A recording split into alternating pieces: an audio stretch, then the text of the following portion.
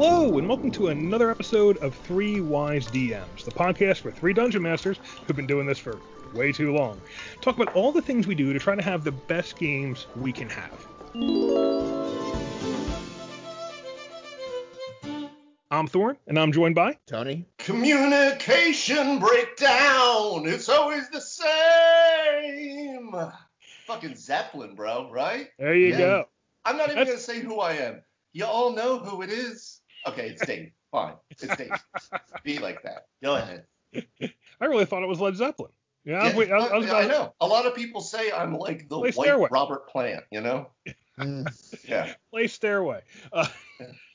Fucking get the lead out, dude.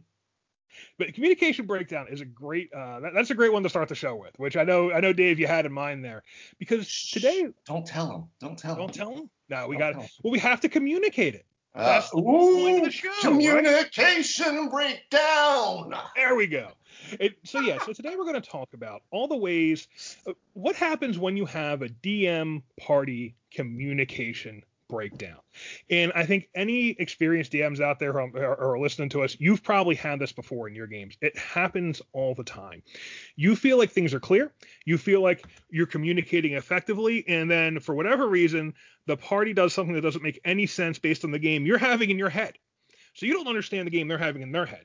And now it's a communication breakdown. You're not really on the same page, which in theory is fine because, hey, they're playing their characters, you're playing the world, except for their characters are playing in a world that's kind of different from the world you're trying to play it.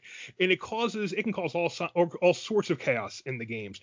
In fact, I would say out of all the problems you run into, the DM player communication breakdown is probably the most dangerous you run into. That is the one that can really have long-term impacts on the game, because it breaks down call it the narrative trust of what's going on. The idea that, what the DM says is what the world is, and what the players are interacting with is what you're saying. Now you're all on different pages. So today we're going to talk about how this happened in our games. We're going to start off with an audience question. And thank you all very much. If you're listening and you do have a question for us, please send it in to 3wisedms@gmail.com, or you can send it to the What's Your Problem field on our website, and we get all those entries, so please send them over. And today we're going to actually talk about two questions that came in through those channels. And if you have any questions of your own, please feel free to send them to us. We'll get to them as soon as we can. All right.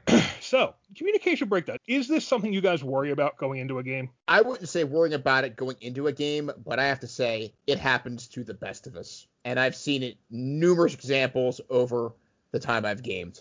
As a player and as a DM, I've been on both sides of this fantastic, awesome phenomena.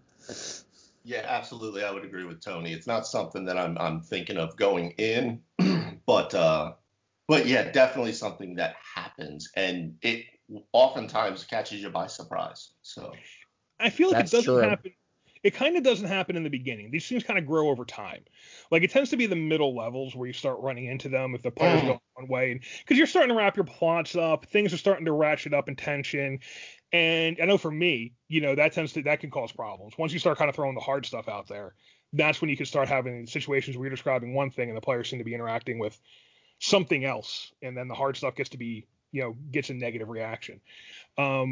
I know, Tony, you've talked before about all the times that you've had players who are you're like, look, don't go in that dragon's lair. And then the player goes into that dragon's lair to kick the dragon's ass. Well, that wasn't a communication breakdown or misunderstanding. That was, I had a player throughout my career who had 90-pound testicles. I mean, that's just how that always seemed to roll out no matter what character he was in, any form, any iteration of who he was playing. I had a character breakdown. I was a player. I was actually playing in the cinematic universe. There's a style for that, believe it or not. You can play all kinds of things, like you're like a low-level street superhero. Like I was a vampire, and we put a team together. And they threw the GM who was running it. She said that certain powers were incredibly rare. At least that was my understanding of this.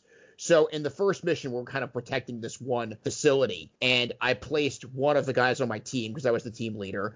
I seem to be always in that role for whatever reason, and had a great sniping position, like off in a corner, raised by himself. He was a dwarf, actually. And out of nowhere, and I looked at this, and I'm like, wow, if these guys we're facing, these undead have the phasing ability, they'll come right in there and mop them up. But that's a super rare power. Well, sure enough, they swept in through the walls and literally devoured him. And then, like, the other team, like, members were like, like it wasn't a TPK, but it was a disaster. Like, so my character's leadership's in check, character's dead, or he was, and I'm looking at the GM and I'm like, the fuck? Like, what happened? She's like, I told you it was out there. And I'm like, 5-leaf clovers are out there too. Yeah, that kind of situation is always a little bit tricky, and that is, it's when the players feel like, okay, one of the things is, when players feel like, all right, the things we're facing are bullshit, and the DM's like, well, there's reasons for it. But the player's like, yeah, but it's bullshit. The DM's like, but there's reasons for it. You got to figure that out. That's, you got to go stop the bullshit. Well, it's bullshit. And that's, to me, is kind of, I mean, honestly, we'll get into that a little later, because I think that happens a lot, especially like when you roll out hard encounters with difficult powers to deal with. Now, Tony, you mentioned that your one character, the one player you play with, the one who always had the brass balls, you didn't consider that a communication breakdown. He just kind of always was that way. I kind of do consider it a communication breakdown, because what's going on there? I mean, what he's really doing is you're telling him this is dangerous, and he's telling you, nah. I mean, that's where that's coming from. You're telling him this is a dangerous situation. You shouldn't go in there. And he's saying, well, my character's going to go in there anyway. He doesn't care if it's dangerous. Well, he's not getting the message you're sending him. This is too dangerous. Don't go do that. I think this still falls into the same idea of the character and the DM not really being on the same page. This player was extremely seasoned. So, like, if I start describing Tiamat and he takes a bow shot on her, he knows what he's doing. Like, it's on. I want to say, for our generation, though, that's kind of unfair, because level 1 characters in the animated cartoon Dungeons and Dragons in their first ever episode faced fucking Tiamat. So, you cannot it set us up, right? For Dungeon Master was a real fucking cock. Okay, so, but I will say, I'm wondering, because Thorin, that is a good point, and I think that is very possible with some players that it's just not being communicated. But with what Tony's saying, it sounds more like this guy is, we put it back into like that impulse stat, right? The impulse character, right? Where it's somebody who's just like, I just want to see what happens. I do this. And for a seasoned player who knows the game, it sounds like it's probably a little more that way, maybe. I guess it's just kind of how you think about it. It's not that I disagree with any of that. I just still think of that as the DM saying the world and the game is this way, and the players kind of saying, no, it's not, it's this way. Even if he understands, it's still like, I mean, you're describing the one set of things. You're describing the world. That's the DM's job. Be the world. Describe the world, adjudicate what happens, be the judge who interprets the player's actions within that world. And if you're describing the world one way, and you have a player who just sort of, honestly, to me, that sounds like it's kind of a willful denial. Right? I understand the player is 100% aware at a meta level of what the player is doing, but the player is still not really accepting your description of the world as you present it. So that, to me, is still a communication issue. Even if it is like, well, I hear you, but I don't care. Well, I hear you, but I don't care is still, I would say, Dave, you have some therapy training. I think I would still consider that therapeutically. No, we could all use some of that. I would still consider that a communication breakdown. Yeah, all this falls into, I referenced it several times in episodes, the psychology of D&D. It's the how the game reads and runs behind the screen and how the game reads and runs in front of the screen is vastly different. And also, it's vastly different by multiples, because the people on the other side of the screen are all reading it through themselves too. It's like I always say, when you're playing role-playing games with people, which is why I think some therapists use it in therapy too. I'm physical therapy, so we don't quite do role-playing unless, I don't know. That might get ethically gray. I don't know. Your insurance isn't covering that. Yeah, I'm not sure. I am the dragon of massages. Yeah, that's the happy hour therapy. But it reveals who the person is when they're role playing. And I always say it's kind of like when people are driving. I think you know exactly how their mind is when they're driving, when they're behind the wheel, because that is a time when there are less consequences, and not consequences in terms of car accidents, but consequences in terms of somebody checking you.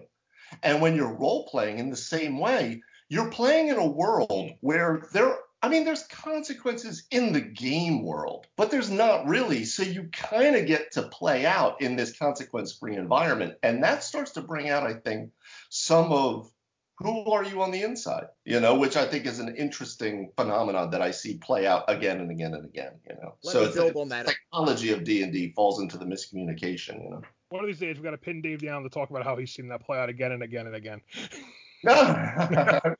Really? Still those bees, Dave. We want to understand the names. Now, let me build on that a little bit for the psychology aspect.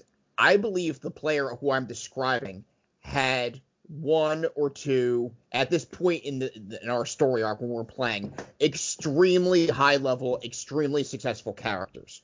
So at this part, I mean, actually, he over his career had more than that. But the point is, like when we were playing and these things were occurring, that he's trying to recreate. So if you have a fighter who is completely off the hook, like reaches their arc, they hit level 20, they get the best stuff. Now you're playing another martial character. Well, you're always kind of comparing your new level 3 ranger maybe to your level 20 barbarian. Like that's in the back of your head somewhere. So I feel like that's kind of what is a driver for that. Like, okay, so I just had a level 20 character, and now I'm going to push it to the limit to see if not only can I reach that level of excellence again, but, can I do it? Surpass it. Okay. So, I'm curious, that player, was he upset that he got killed in the dragon, or was he just... No. He's like, fine, I'm rolling up another character. I need the risk. That happened. I mean, he totally went with it. And there was because this player, you've played with them, and there was times where he would kill the dragon, where he'd run in there and you're like, oh, come on, man, like we're all gonna freaking buy the farm, and then he'd shoot it in the eye with a 20, hit a big crit, take 25% of its hit points, and then we would rally around it. That also happened. Now, the same player also using our critical miss system, like, would murder other players. Like the wizard's like, let me look into this orb. Ah, there's an arrow in my throat. What was happening? Ah, it's like I was shooting at the raven on the fence. Sorry. He was the Gatling gun of critical misses. That was. I want to say inconsistent. That's the word I'm looking for. Well, that's the thing about rolling a 20-sided die. They are by nature inconsistent. They are consistently inconsistent. That's kind of what we buy them for. So. That kind of sets the stage a little bit. Let's start out with this great reader question we got that gets into some of this. And I do think it lines up with what you're talking about with this other character, Tony, with this player we've both played with. I think some of that stuff comes up here too. So this comes from a reader named Monty, and I'll read this as to the best of my ability. It's a little bit long, but Oh, great DMs of infinite wisdom. So let's just applaud his salutation. I didn't quite catch that. If you could read that slower and more. I beseech you in a moment of crisis. Longtime player, over 20 years now, and relatively new DM since 5e was D&D Next. So he's been playing he's been DMing since the 5e playtest. So I've encountered an issue in a game I run where players have created characters that perpetually place the party in perilous conditions. It is in my nature to allow the players to play their characters in their life, and that is great and all. But at what point does players risking TPKs become the point where you talk to them one-on-one? How do you do so without coming off as outright putting the player on blast when they are, quote, playing their character the way they would act? Are they even problems to begin with? As an example, the game in question where this is a problem is Rime of the Frost Maiden. The party encountered a great white worm, Arvateras, I'm going to guess. Yeah, out in the dale. Fortunately, no one's good. That's a made up language, so hopefully we won't get too much hate over that. It swooped down, grabbed up a mammoth, and was going on its way. And the druid calls out in Draconic, "Hey, big lizard!" excited to make a new friend. Another character approached a group of hunting frost giants, wanting to talk to them. It is conflicting as a DM because after a while it becomes difficult to come up with reasons for why these hostile entities would not outright slaughter everyone so as not to punish the other characters. Which comes back around to the other players. Each of them have approached me frustrated after these antics occur. They have tried talking things out in character, which did not work, but I also have a table of a bunch of players and myself that do not want to upset other players. If their foolish actions, reckless abandon, and general disregard for self-preservation only affect them, then it would be fine. And he does like our content. We really appreciate it. We always love hearing from listeners. So again, if you're listening, you have a question for us, please send it in. We would love to hear it. So guys, that kind of, Tony, this falls into me to be a similar kind of situation to what we're talking about, except you were in a position to be able to let that guy run into the dragon's lair and die, while the rest of the party sat outside like, well, how long till he dies? We have the big board here: 1 round, 2 rounds, 3 rounds. The Deadpool. But the problem is, I mean, these players are doing things that are making it difficult for the DM to justify not bringing a TPK level encounter on the party. So I imagine this, because I do this. We've talked about boundary encounter. Talk about the encounters where you're like, okay, there is a great white worm in the distance. You are to respect that, and I'm telling you, don't go that way or don't mess with him. And one of the players, instead of taking the message, just decides to mess with him or refuses to accept. Like, you're describing this big, hostile, evil dragon, and one of the players says, yeah, but I'm friendly with animals. I want to go make a friend. He's not hostile to me. You're in this situation. The world you're describing is he is an evil, hostile dragon that will hunt you and take your treasure. You are a friendly druid who wants to convince him to be friends with you, but you're not respecting the danger I'm describing in the world. With the giant hunting party, the same thing. They're like, oh, okay, we can go talk to the giants. That's a evil giant hunting party. We've talked about how evil is as evil does. Evil, things aren't necessarily evil. But if you're trying to describe a campaign world where you want the players to understand, don't mess with the giants or their mammoths, for you Skyrim fans out there. You need the players to understand that and take it to heart. Yeah. So I mean, we all played Skyrim. Skyrim did the same thing. Don't mess with the giants. You go mess with the giants.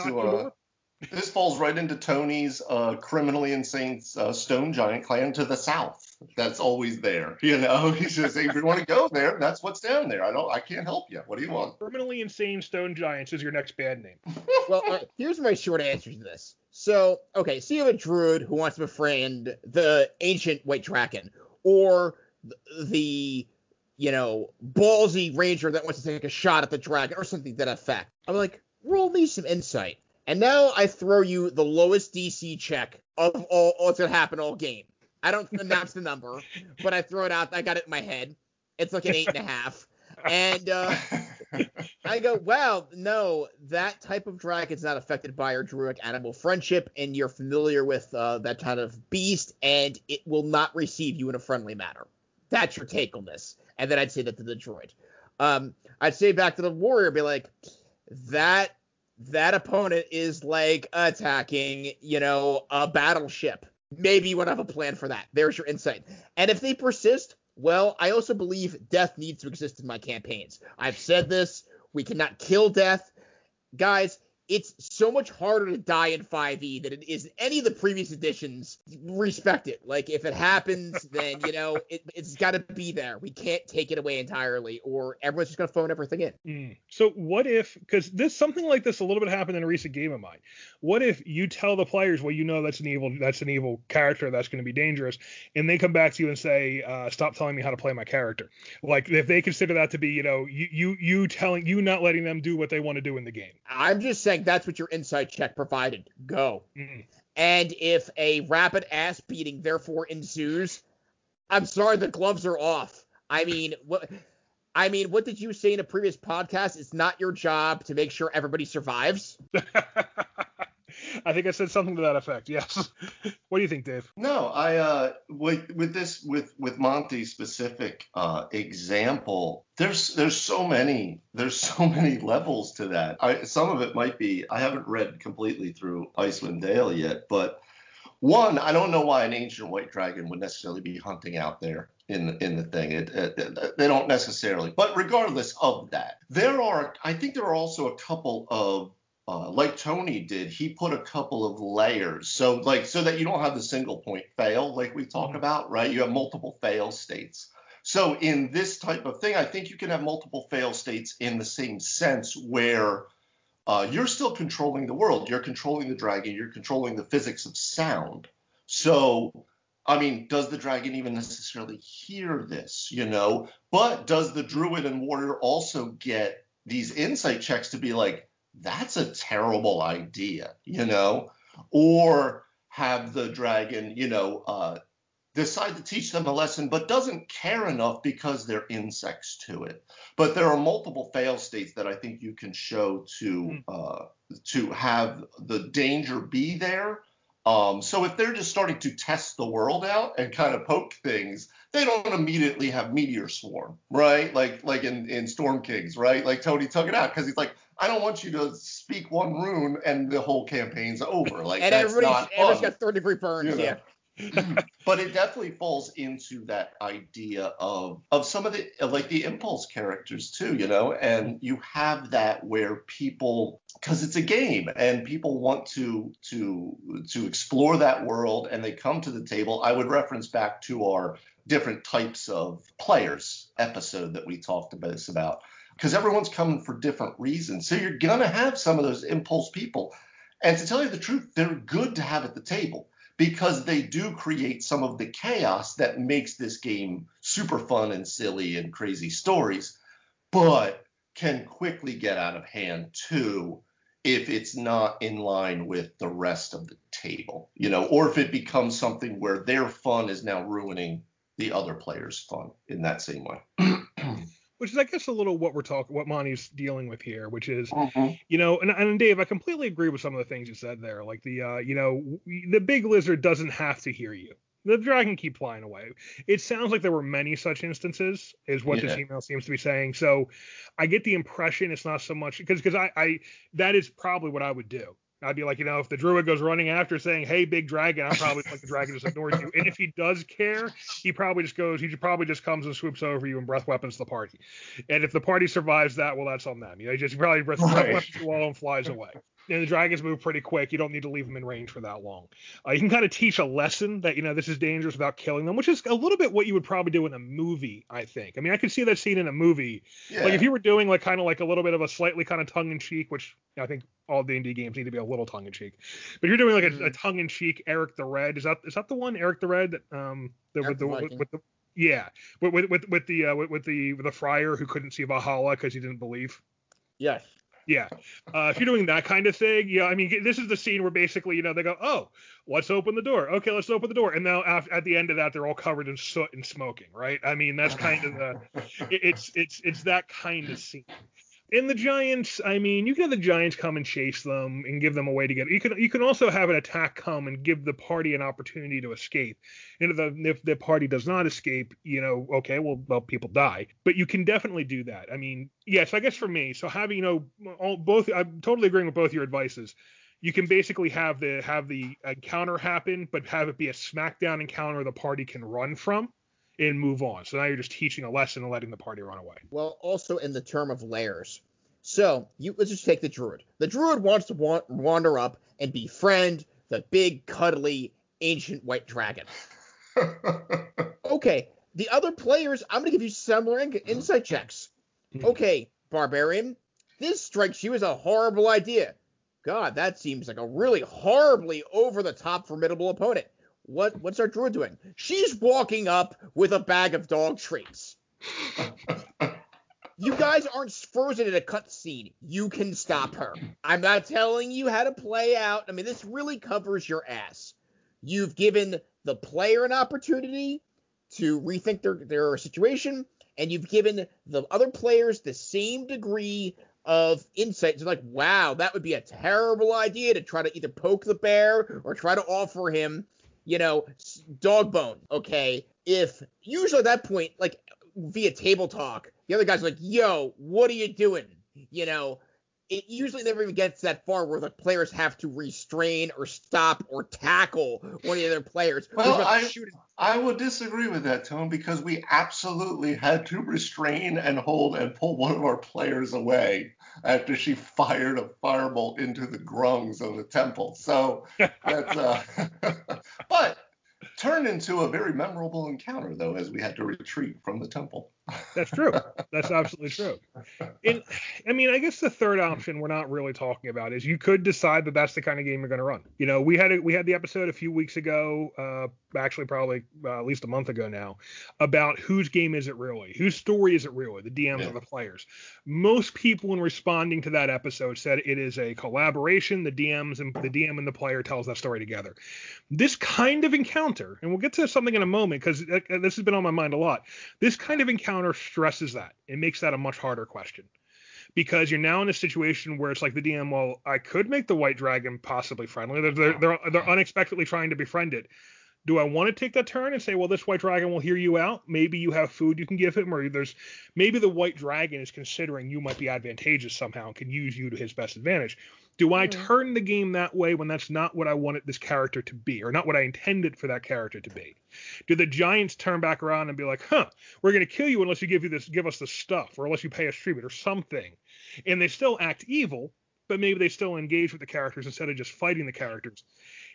Oftentimes you have in your mind, I know I have in my mind, the way the world is going to work anyway, because of the way I DM, because it's very kind of world building and system focused. I already know what the NPCs want to do, and because of that, what they're going to try to do when they're with the players. Not the players can't adjust that, but if the players don't take direct action that directly makes the NPC consider it, the NPC is going to do what the NPC was trying to do anyway. This is a case where you could, and I'm not going to say I do this all the time. I'm not going to say, I didn't do this just this last weekend. But you could take the other approach and say, well, you know what? Maybe the players want to play a little more friendly, they can befriend the monsters kind of game. Maybe they hear you out. You know, maybe the Frost Giants don't have any good reason to kill you. I mean, you don't have, you're low level. You don't have anything they want. Maybe they stop and listen. Maybe they intimidate you or they threaten you if you don't give them something. Well, it kind of depends. It kind of depends on, like you were saying, Thorne, and you've said this before. You teach players the game that you're playing, or how you run a game. And Tony, this is exactly kind of what you do. You have created in Storm Kings a world where we have the ability to possibly talk our way into, out of things, around things. So we have learned that is an option. And then we have very quickly learned when that's not an option, right? Because whatever it turns out, like when we're talking to Thagrum, the demigod frost giant, right? We can still talk, but we're not talking him out of just like, hey, give me my shit, you know? But you've created that opportunity. So in this way, with the white dragon, you could, or the frost giants, well, frost giant's better. White dragon, no. But the frost giants, you could possibly create it where, okay, you want to talk. Well, now you're talking to these chaotic evil tribesmen.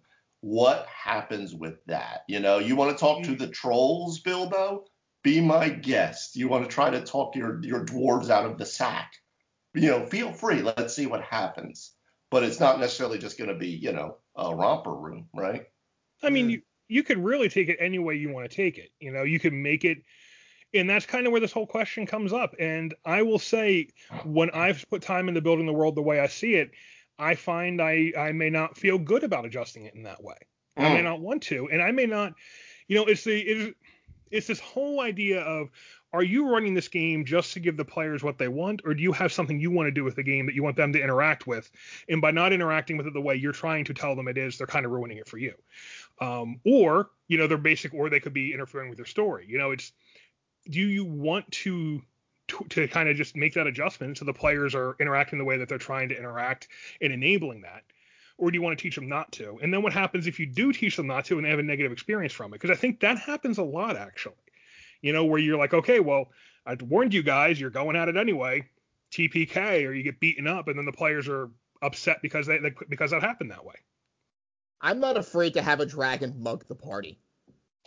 This is absolutely happening. I mean, honestly, like, you know, someone shoots a firebolt at the white dragon. Dragon comes over and goes, look, guys, I want X amount of gold or one item off of all of you, or, you know, you're all getting some wicked freezer burn. We're going to find out how tough you are. We're going to find out if you're cold resistant. I don't disagree with that. And Thorne, like what you were saying, I think absolutely in the same way I do. I know what the NPCs want. I know how they're thinking, and I know what they're going to do.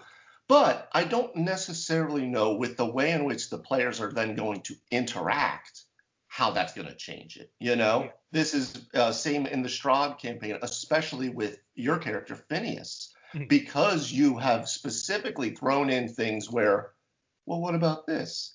And then I have to take a step back and go, okay, and kind of play with that, like especially with your newest idea of trying to create a propaganda storm with the printing press that you guys found at the Wizard of Wines. You know, that's not. I got to follow up on that.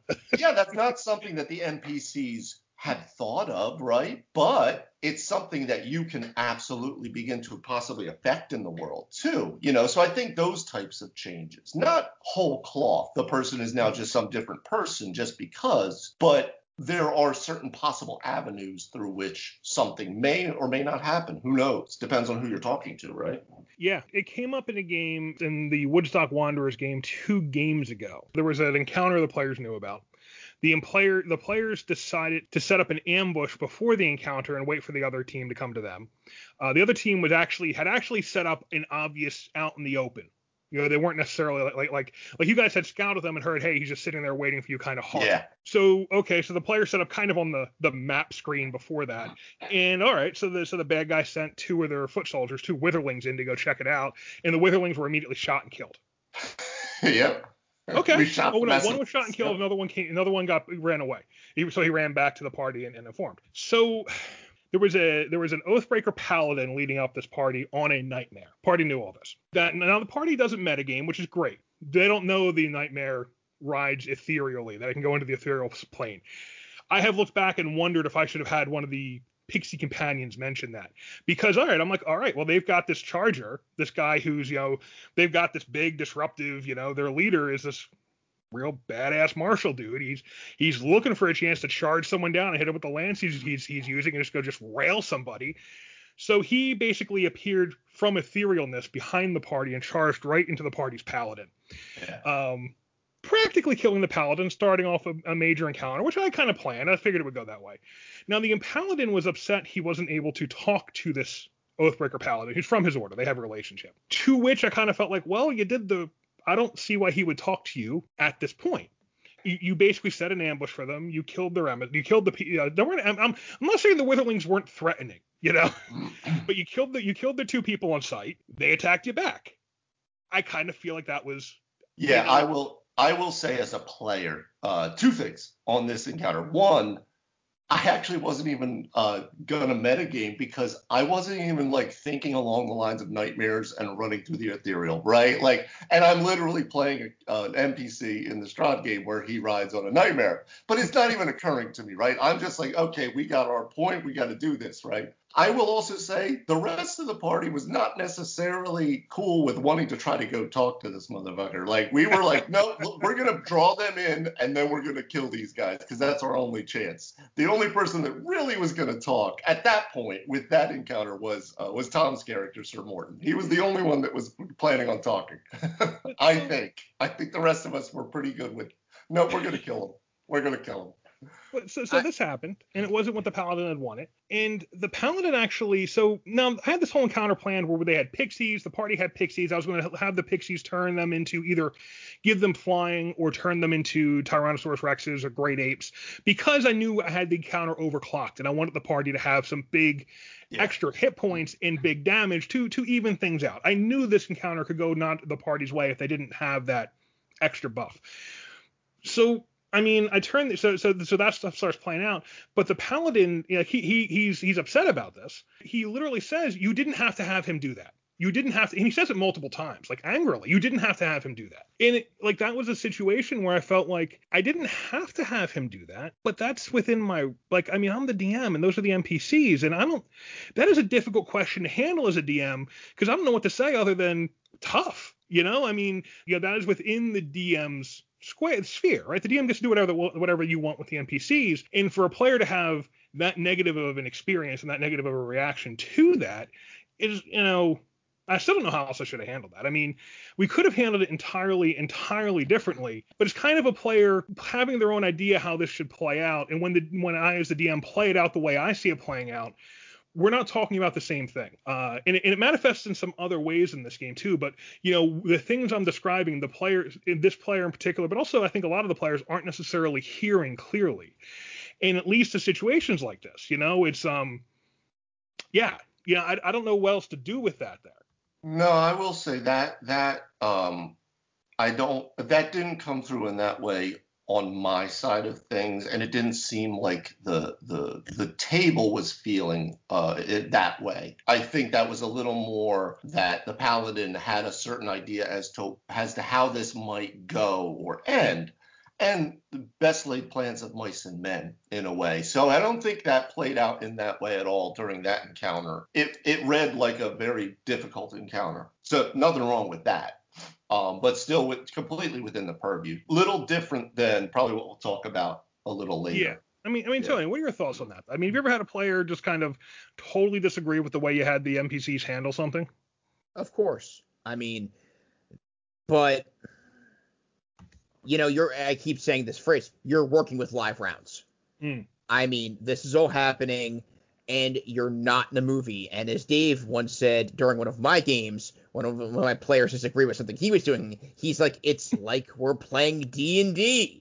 And it's true. That's true. I mean, like, we do have to remember that sometimes. I feel like that gets lost. Like, there was a time where I was running a game, and one of the players was talking to an NPC she was part of this evil organization, but she had gotten a lot starting to get some information out of her with some guile. But I felt like that was coming to a close, so I had one of the NPCs come up behind her and knock her out. And the player who was interacting with her was furious. She was so pissed off. Like, oh, why would you do that? Blah. If you get set and like, you have players who are set how everything should be. I mean, it wasn't that she was just mad at the NPC. She was mad at me as the DM for doing that.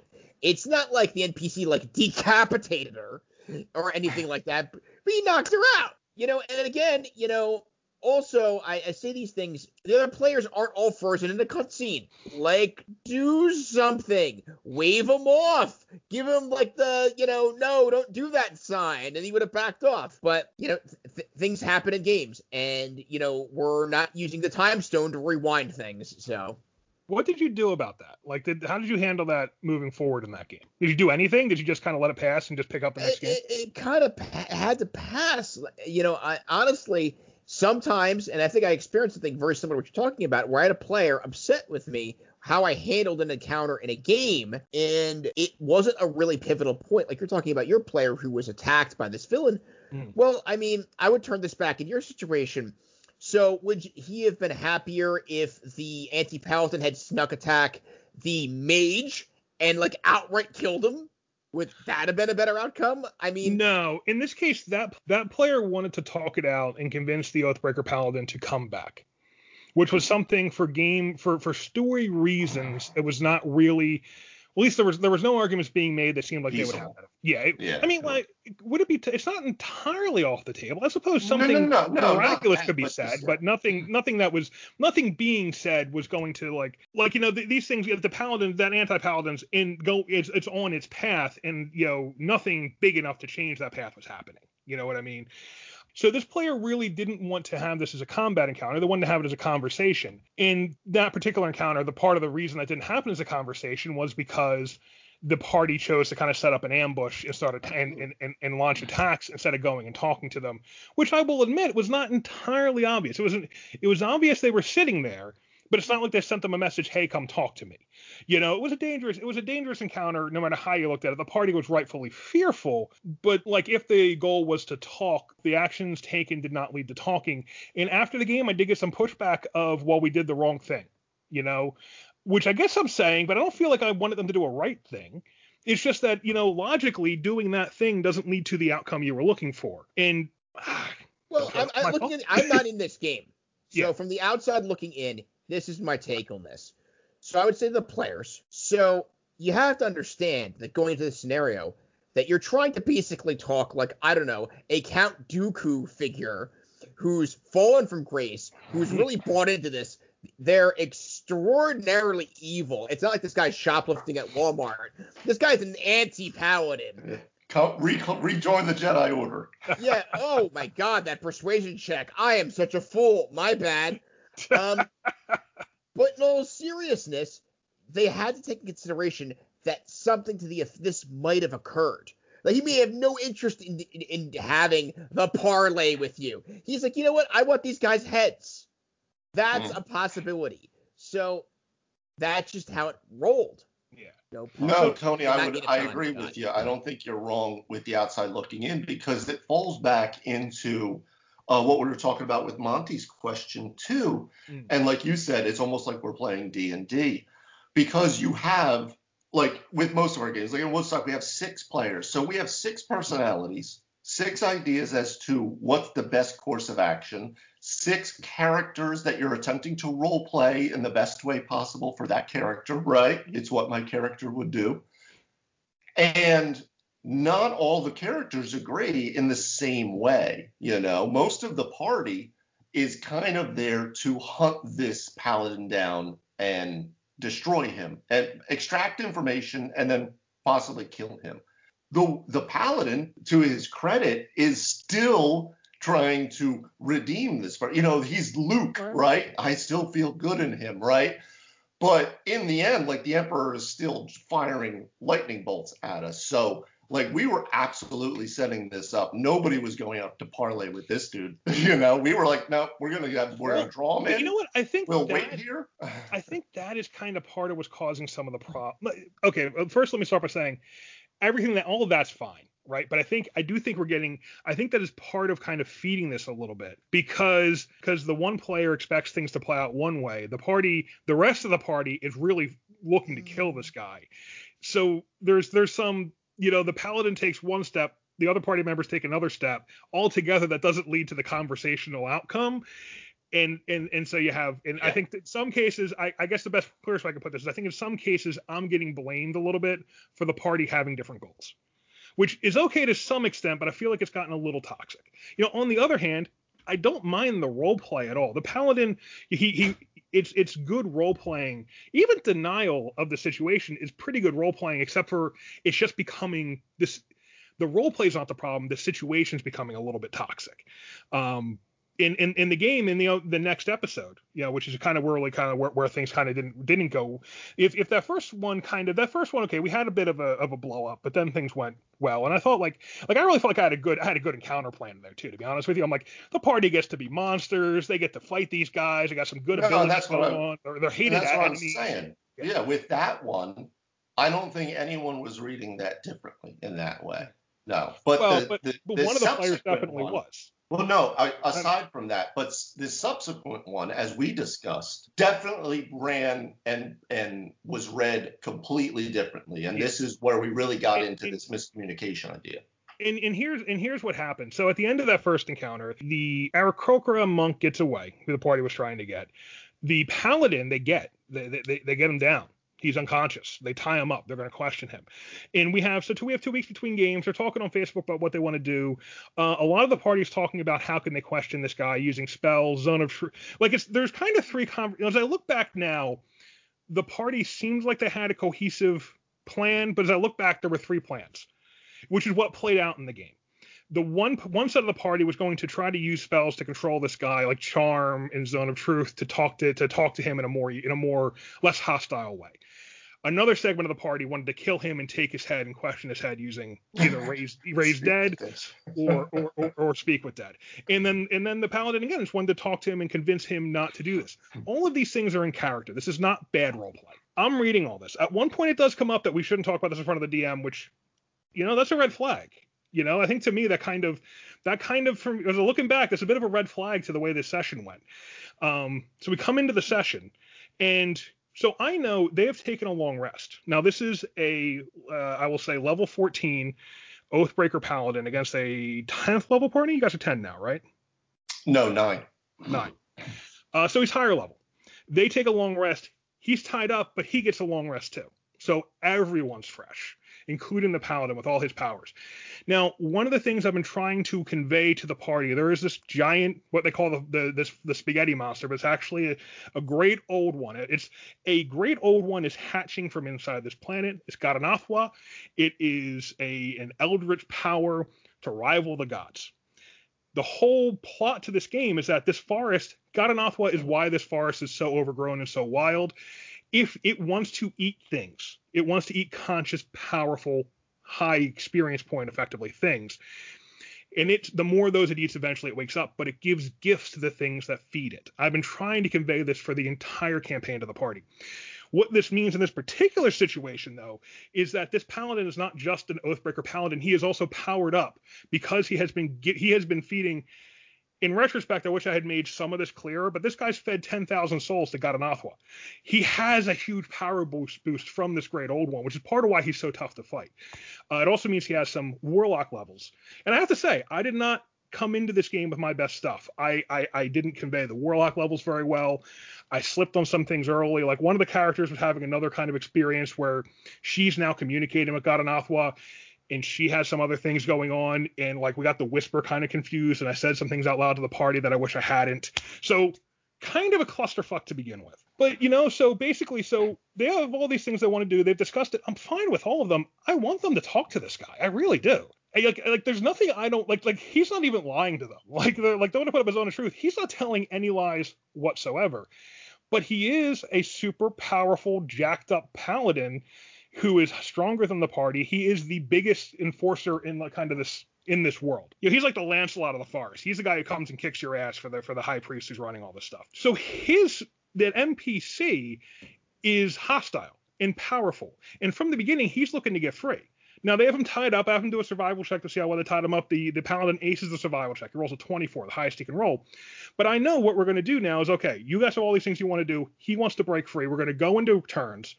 Everyone's going to get their turn. And I know on his turn, he's trying to break free.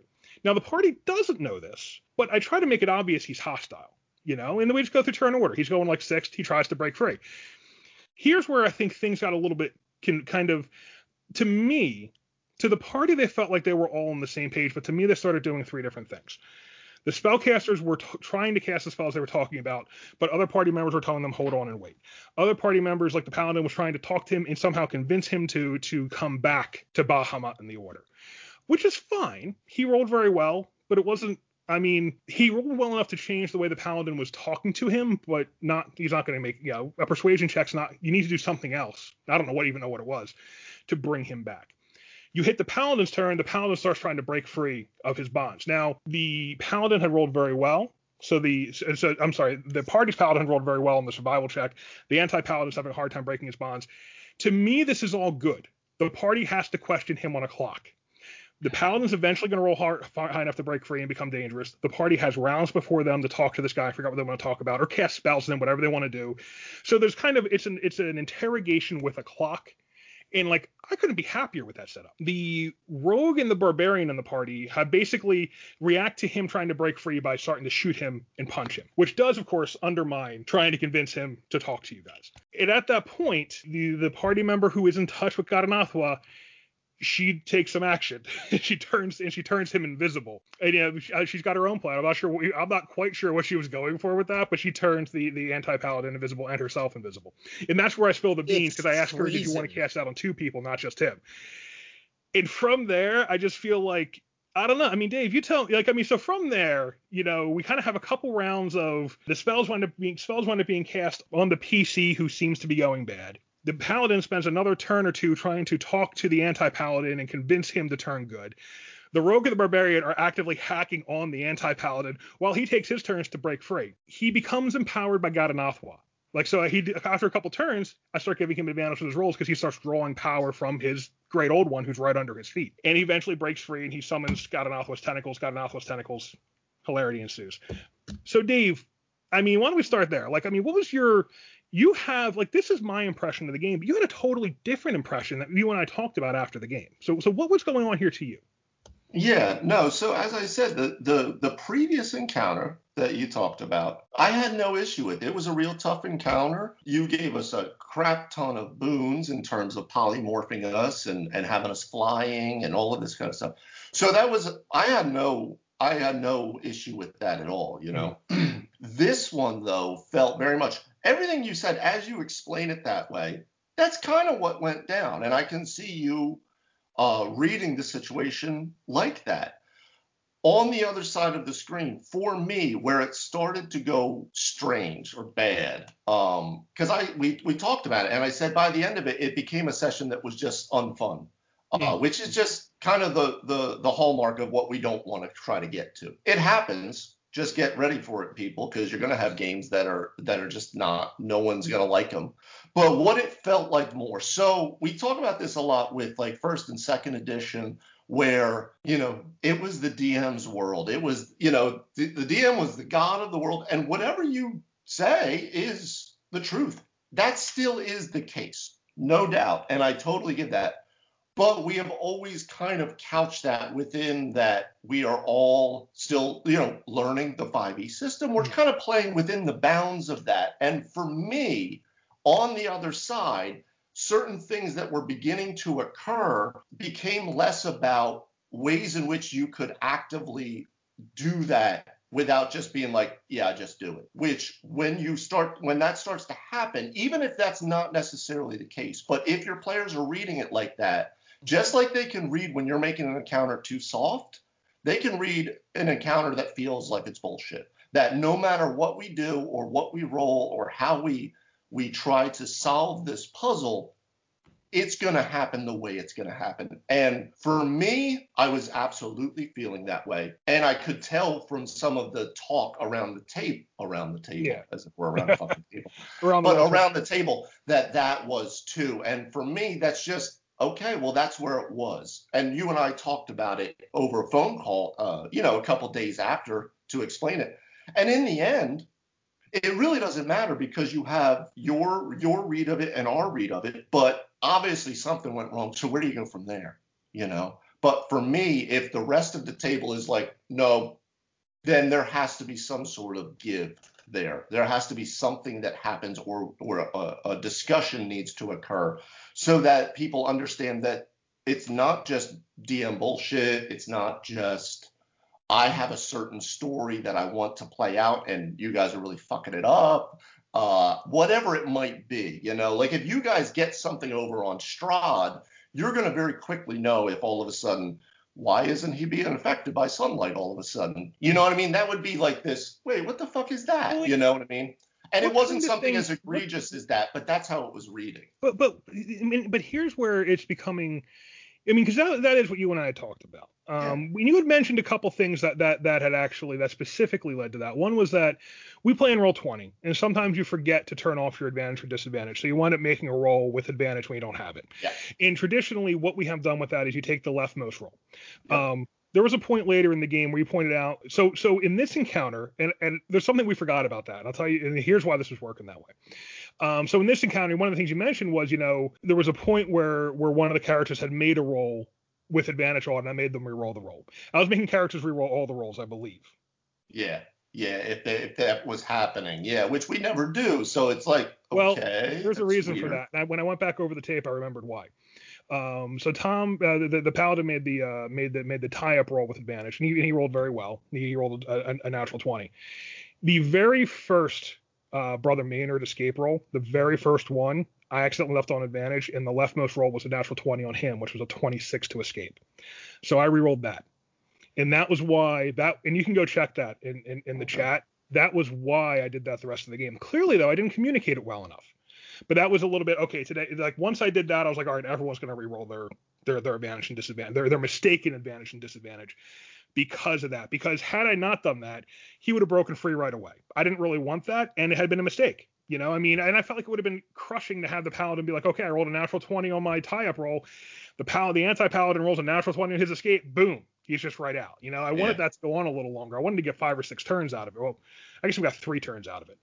Yeah, and it's like but like, well, like I said to you, it becomes what it became. I think was the death of 1,000 cuts. So it wasn't any one thing that was this egregious offense, but it was all of these that led up. And in the end, regardless of what our communication is, what our intentions are, where do you go from here? Because if your players are just it's created an atmosphere of distrust or of animosity or of an us versus them kind of thing. That's not healthy. So regardless of how that went, where do players and DMs go at that point? You see what I mean? Because you have to. Because if that, then the players are just going to be like, well, fuck it, then I'm out. if it's that, and then that's not helpful for anyone, right? That's awfully high stakes to have one bad game and all of a sudden the game's like on the rocks, you know? I mean, that's, Well, I think that for me that's not the case, but I think what we need to investigate then is that's obviously something that's built over time then. So getting to just like marriages and relationships, it's usually not one thing that happens and everyone's like whatever.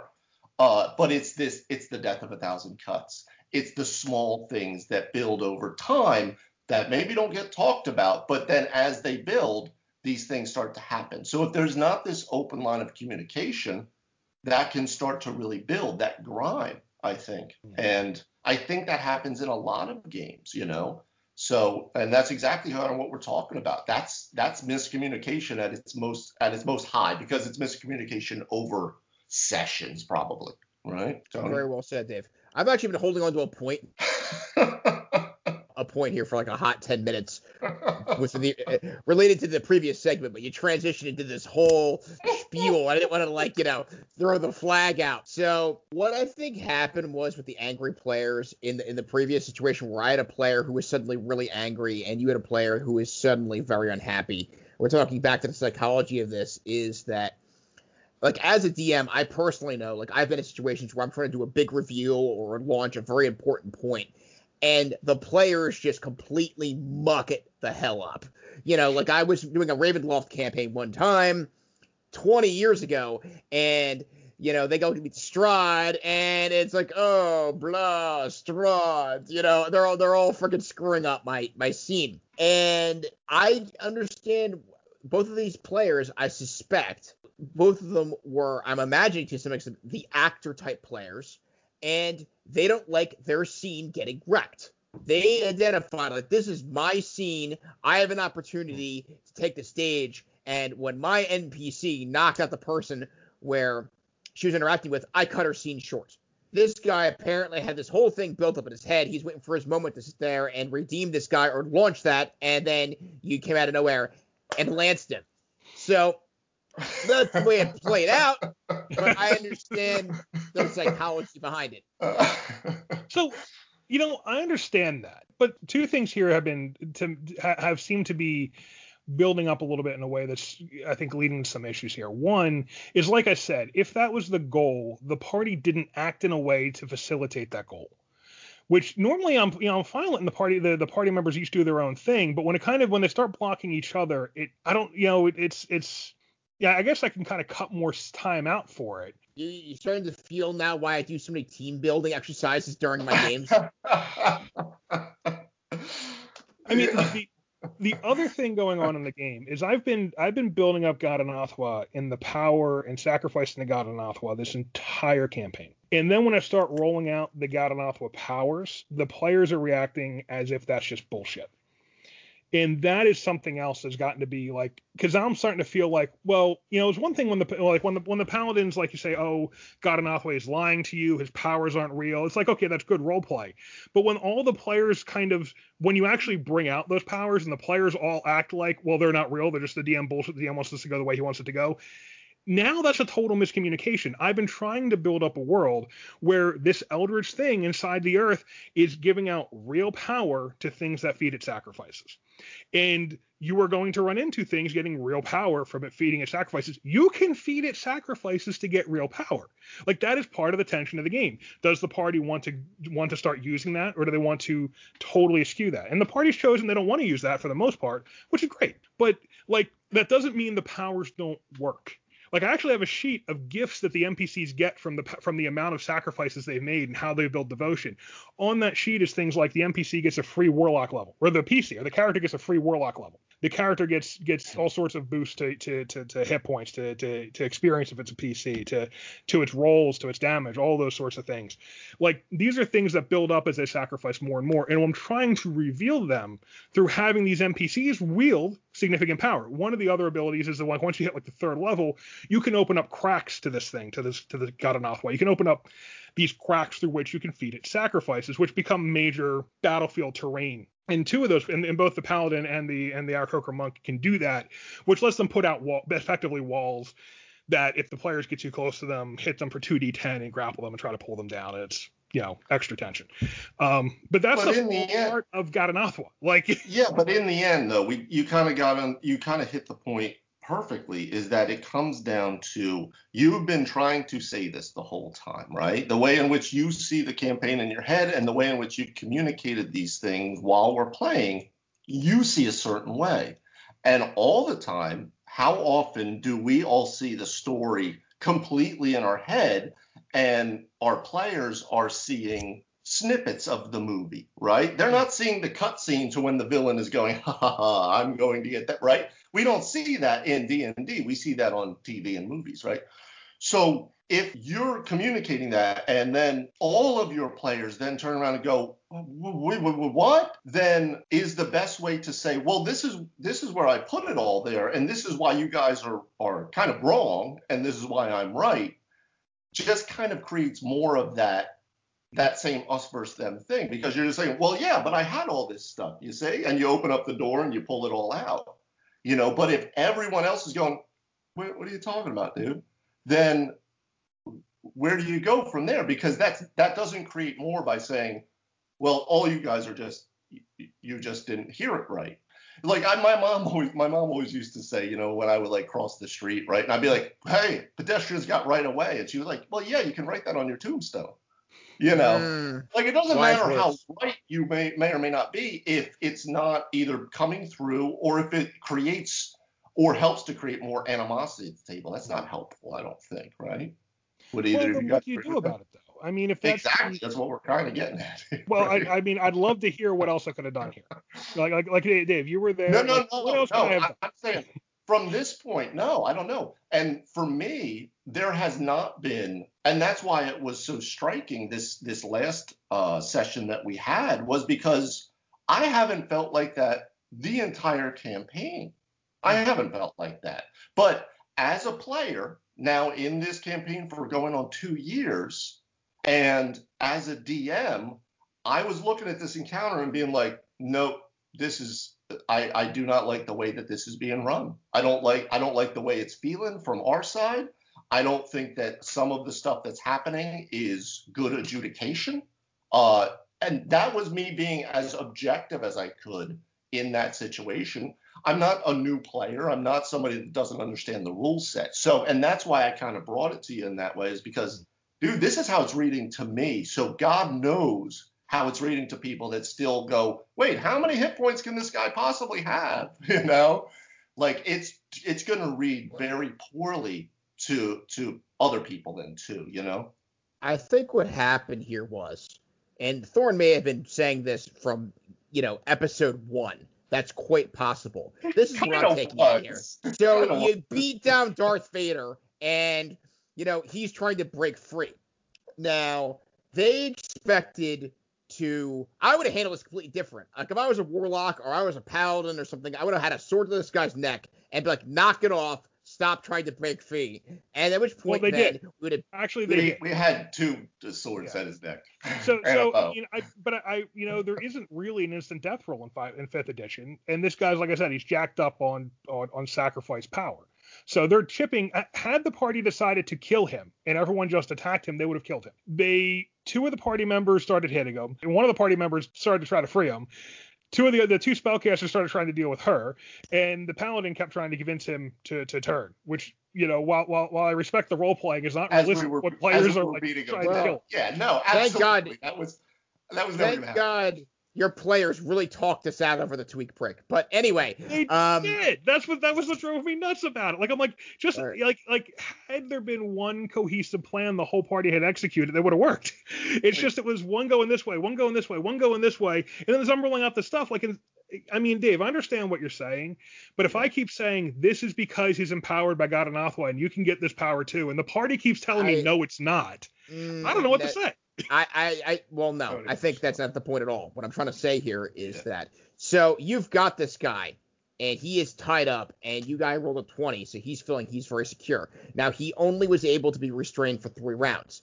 The fact that these powers, which exist in your worlds, were rolled out in this encounter, I think that's where the rubber hit the road. They weren't This is where you debuted them, and it made it seem like he had plot armor that allowed him to escape. Well, I get that, except for these absolutely. powers Because these powers he were is introduced restrained. before.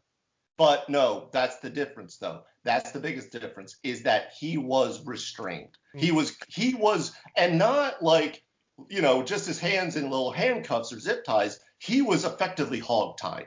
So somatic components are out, material components out. So, and the problem is that my verbal, somatic, and material components matter when I'm casting certain He things. didn't cast any spells. But no.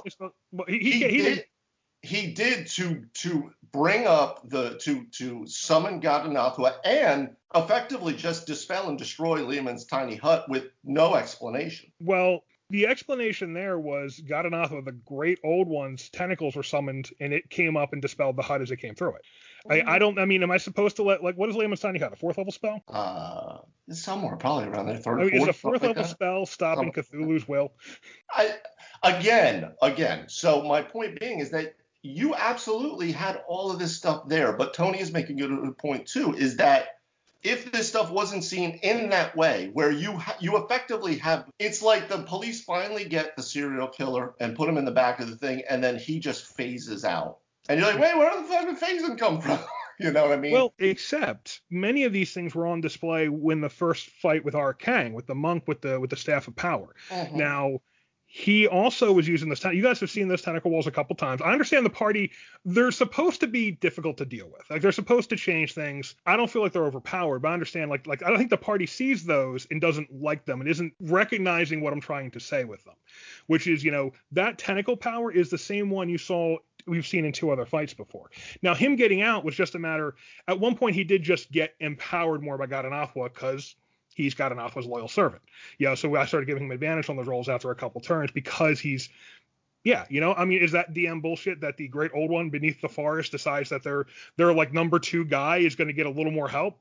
No, I guess. No, none of it is. But again, not the point, because if you explain something to your girlfriend or your wife and they don't take it, like, let me know if you're sleeping on the couch that night. Like, you can say you're fucking right all you want. It doesn't change how someone is feeling about it, right? And if we don't address that, then that just turns something that's possibly on edge into something really different, which is exactly what you're saying you don't want to have happen. And that's why we're kind of airing all of this stuff to try to see, where do you go from here? And I don't think saying where we go is like, this is how I'm right. How do I convey these things elsewise to get people to understand them? I think better yet is find out what are the people's, like Tony always asks. Tony, you always say, like, what are you liking? What are you liking about the campaign? What are you not liking? And you don't want to just hear, or how was the game? You don't want to hear, great game. Like, I don't fucking care about that, right? What is going on? Like, what do you feel is good, bad, indifferent, whatever? And I don't think any of us do that a lot. And for the most part, I don't think we have to. But I think this is a good example of times where maybe we need to find out, like, what do you guys like?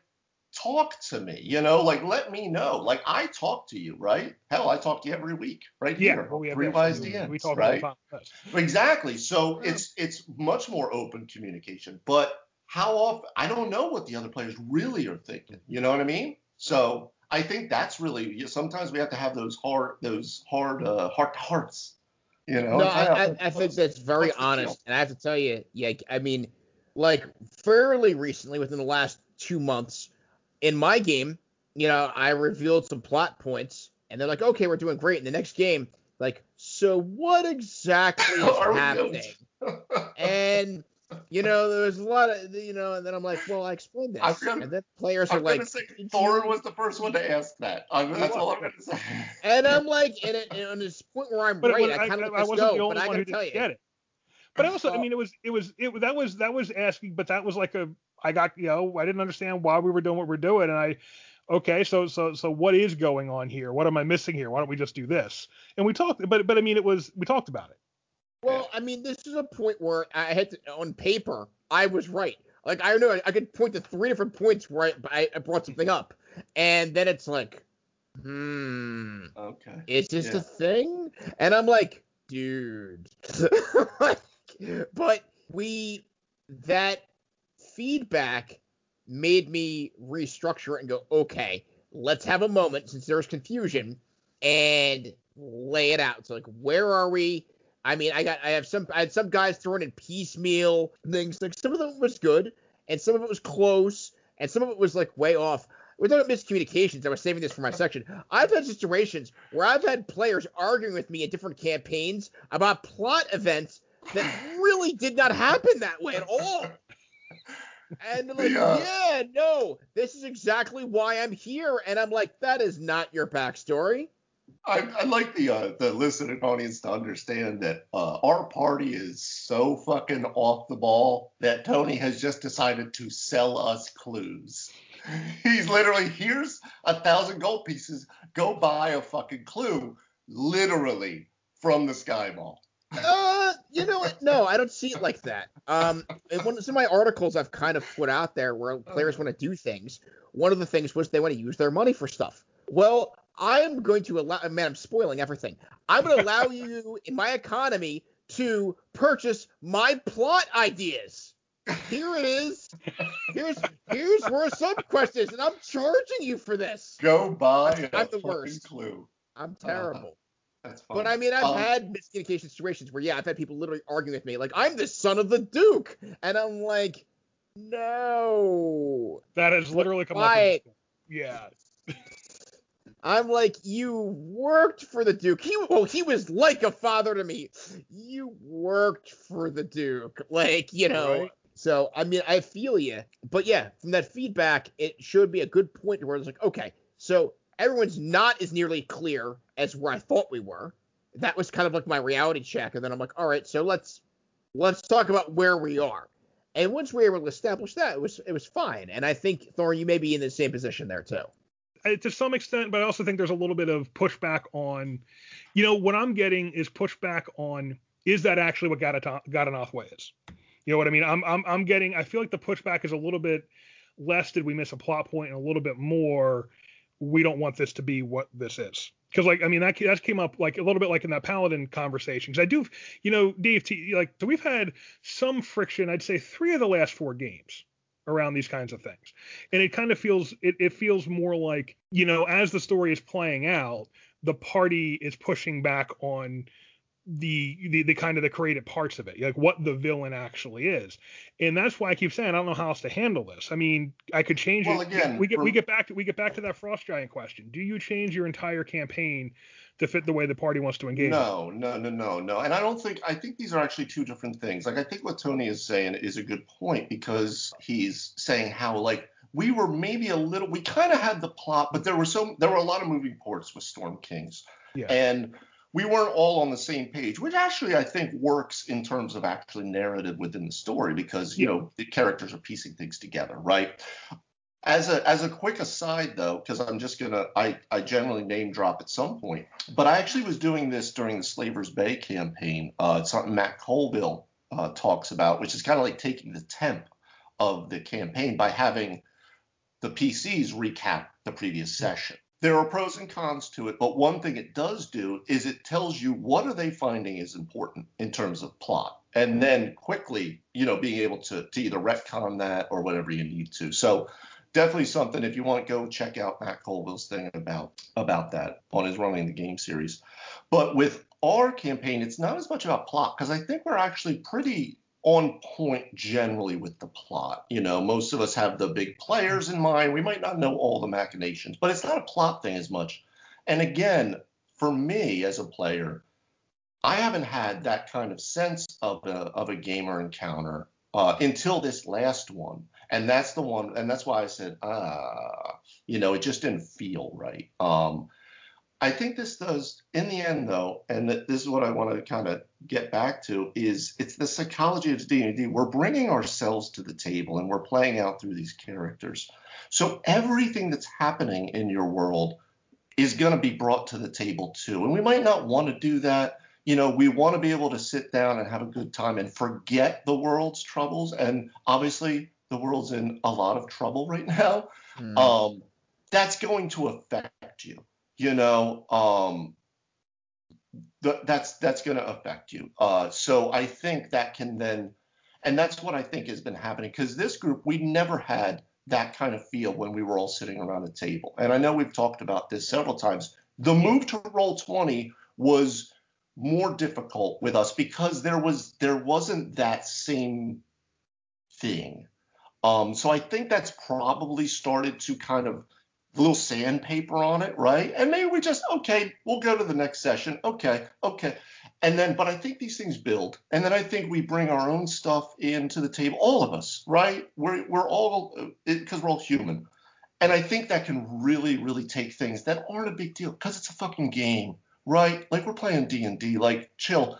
But sometimes it doesn't feel like that, you know? It feels like it's an infringement on us, on our identity, on who we think we are, our self-worth. Like, these massive things that are crazy, but that's how we think, you know? So I think maybe it's just getting amplified. So sometimes I think there has to be that real communication like you and I had, where we really got on the phone and hashed it out so that it didn't create a thing that caused actual problems in our friendship. Like, that's nonsense, you know, or cause actual problems in the game and friendships there too. So I think that's something that everyone needs to kind of remember too, especially during these times, you know. So there you go. There's my little Mr. Rogers heart to heart. I do like your sweater, Fred. You're like, hey, I'm wearing it tonight. There you go. I'm wearing a Superman t-shirt. Deal with it. So I do like just flat like direct language. What would you have liked me to have done different in that game? That's a hard one. You know, that's a hard one because for me it was because the way in which we had the upper hand in it, and some of the things that occurred, again, I don't think it was one thing. It wasn't some egregious thing. It was, again and again, these little things that you start to go, and then if you're already frustrated, right? Because shit's just going, then it's really going to get frustrated. Then we had this in the Art Kang fight. Remember when you dropped us in the middle of the forest afterwards, and everyone went, oh. It was more because I think everyone was just frustrated. Now, that was just because it was a hard fight, right? But it was frustrating. And then you're like, you know, you're actually frustrated in your own body, in your own mind. So that's then comes out into the role play. Yeah. I mean, that was and when I say that, like, it's been like this 3 of the last 4 sessions, that was the first of those 4 sessions. Yeah. You know, there's been some friction. I think you need to find out, you know, how I feel about it. And for me, those sessions weren't an issue. This last one, I had a little issue. We talked about it. I think, you know, talking to whoever is open, and not as a big group, because people don't do well with talking in groups, right? But even as an individual, like, hey, man, like, is everything going okay? Like, is there anything like that you really feel like I'm screwing you over? Or, you know, this is also how I'm kind of having to feel. I'm trying to run this thing. This is what I'm looking for. You know, hopefully most of the people are listening to this excellent podcast that we have, so they can hear this. But maybe they won't hear it for like 3 weeks. I think there's time. I think there's times though where you can you might have to talk with people individually, you know, and just say, hey, what's going on? You know, like, is everything cool? Is there anything I can do to help you understand this better, or you help me understand it better? You know, like we did with any friendship. Which honestly has also been, I mentioned coming into that game, I didn't DM very well that game. Like, I definitely had some moments in that game beyond the part where I'm like, well, why don't you guys get this? There were moments where I misplayed things. And I will say, like, I mean, I've had a lot of work coming into this. I've had some disruptive things in the family life. Right. And this is a little bit the problem with it, because, okay, I'm coming in and I'm not bringing my best stuff, and I'm not in, like, but there's not like a lot of forgiveness there, right? Like, it's not like, oh, it was a bad game, move on. In addition to that, this takes a lot of time. Going and talking to every individual. You and I were on the phone for like an hour after this. Going to talk to every individual member is like, you know, it's not that I don't want to talk to people. It's just we have a real life outside of this. So you wind up asking the question, how much time do you have to spend DMing? You know, between prepping, between all the other stuff you're doing.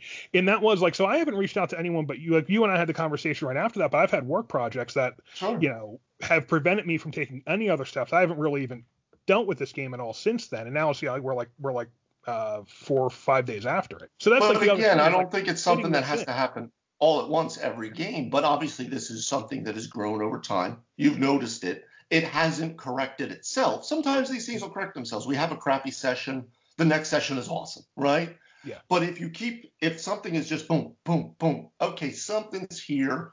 So I think a good thing for DM, some actionable advice, is get ahead of this stuff. If something doesn't seem to be changing, it's like the if your shoulder is bothering you, well, give it 3-4 days. If it's still bothering you, go see somebody, right? But you don't have to run to the doctor immediately.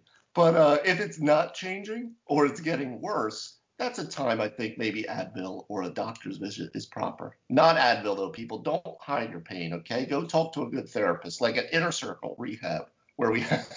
All right. That's right. That's why I just plugged my other company. There you go. That's how I do it. Free advertising, Inner Circle. So, all right, and we've gone way too long on our game there. We do have one other listener question we wanted to get to tonight, which is, and this is a little bit, so we've kind of gone from the misunderstanding to the players not quite respecting the world through what is somewhere, in my opinion, a little bit that, and also just like some negative feelings building up. And now we have a question about a DM whose kind of party isn't fulfilling their end of things. So this is a bit of an odd tackle, maybe. I wanted to make sure we hit it somewhere. So, quote, I'm a new DM and I have a party of 6. I have asked my party to write me a 1-pager for their backstory. 2 of them wrote me one. I guess the other 4 didn't. So my question is, what is a healthy way to ask my other players for their backstories without sounding antagonistic? Well, okay. So you give a general reminder and be like, so what's going on with your character? And if they're not feeling it, just say they're not interested in this at all. And I have been in situations where I've had players who are not interested in putting forth a backstory whatsoever. And that's absolutely fine. However, here's my caveat. Don't complain to me when, 1, you don't have a good feel of your character 4 or 5 games in because you had a very shaky starting point, or 2, you're unhappy that I'm using plot points with a character who has a defined backstory. Because isn't that really the reason why we're asking you to put a backstory together? You're going to help me narrate a little bit. You're going to give me some things I could work with, and then I'm tossing the hook out. Yeah. A player chooses not to, follow up on their own backstory, that's on them. And I've been in that situation too, where I'm like, so don't you want to face the undead knights? Oh, no, we really got to deal with these dwarves first. I heard that copper mine. Yeah, there may be some extra gold in there, so we'll get to the undead knights, maybe next month. And I'm like, okay. But, that kind of lands in the realm of player agency. Yeah. Yeah, I exactly what Tony said. And you guys know I love backstory. I write the hell out of these things. But and I look for them for my players too. But if you don't want to bring me one, that's fine. That's no big deal. I might ask you a couple of questions. I might see if we can flesh out something. And then for the listener who's doing it, you don't have to have this massive backstory from person. They might not be into that, or they might not realize that they're into that. They might fall into it later. So you don't have to create a whole thing before game 1. You got to know who they are. You got to know maybe where they're from and what do they do. Okay, no big deal. Look at what their background is.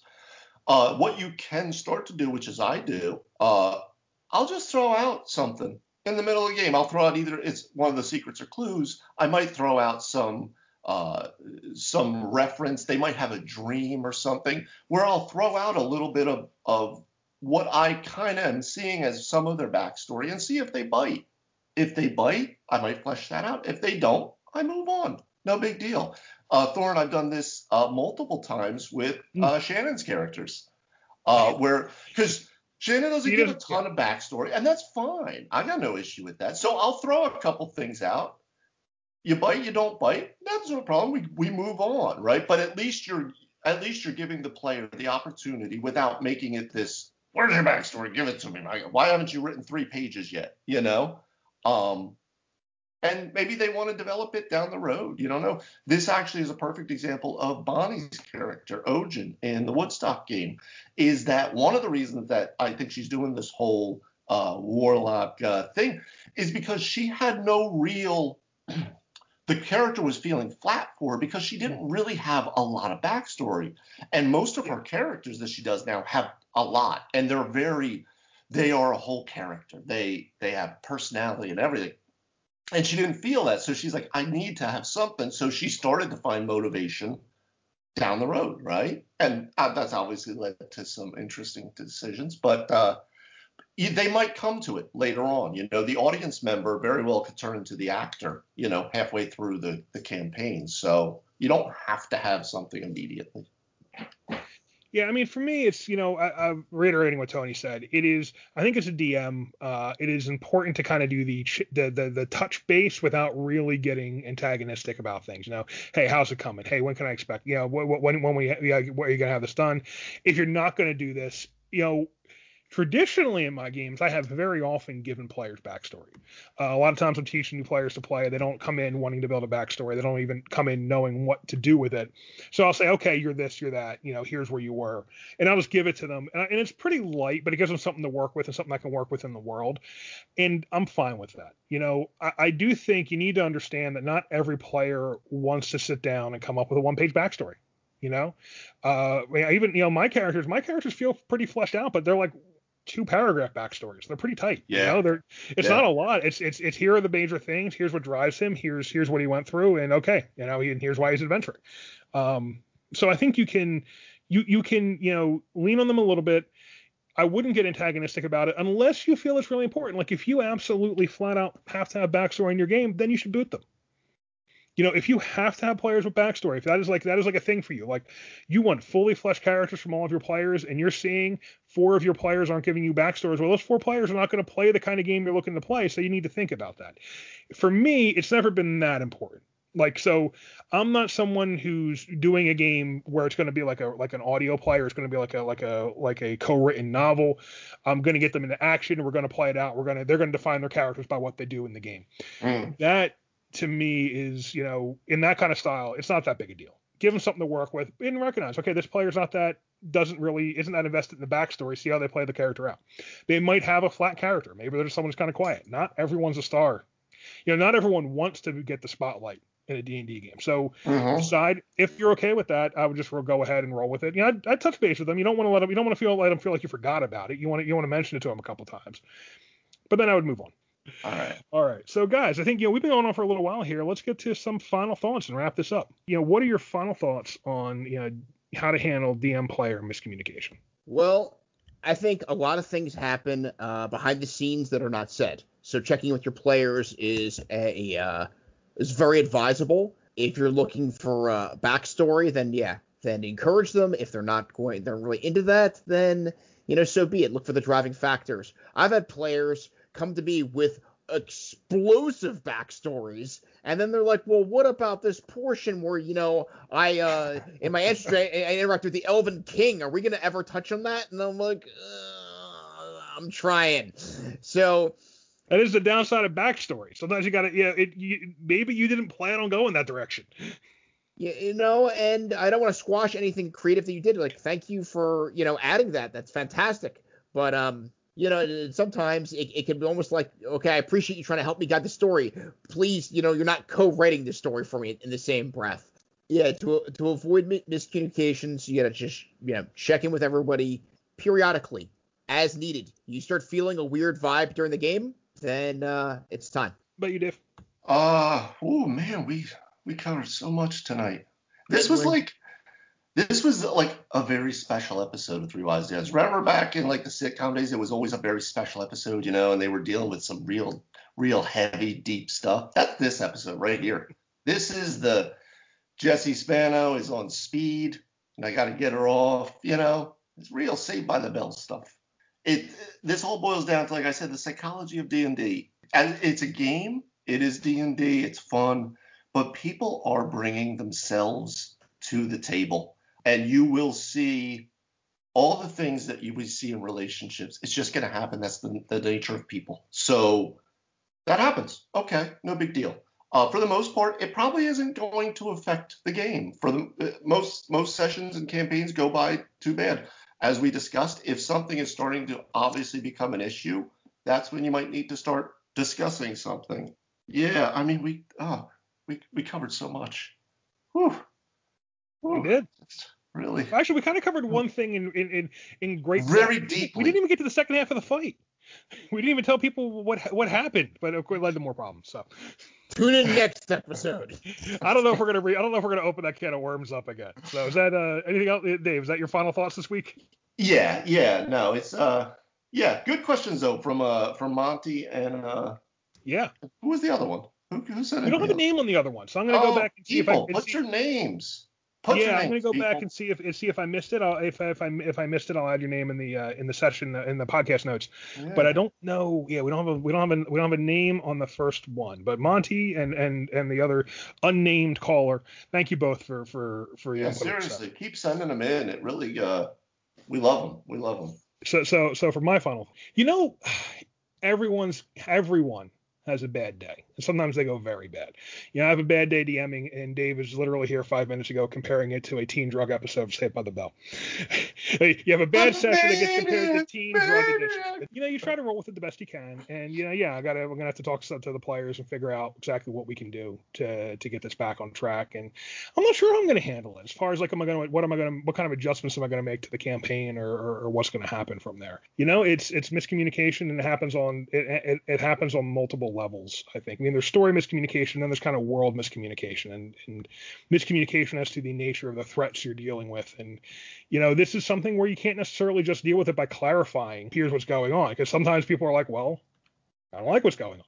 And from there, well, what do we do? We're going to talk that out. Maybe we will have a revisit as far as we'll touch base at some point later to talk about how this campaign turned out. Or I'll be here to tell you about my new campaign set in Ebro, or perhaps pre-Roman Gaul. So, guys, a great time talking with you tonight, Dave. Thank you very much. We went pretty deep on that stuff, so I appreciate your input there and your insight and your honesty. All right, well, that's what you got to be, right? Hopefully, there wasn't as much maybe actionable advice this time around in the same way, but this is how sometimes you got to talk about stuff. People, I disagree. I think there was a lot of actual advice in this podcast because this is the hard stuff, right?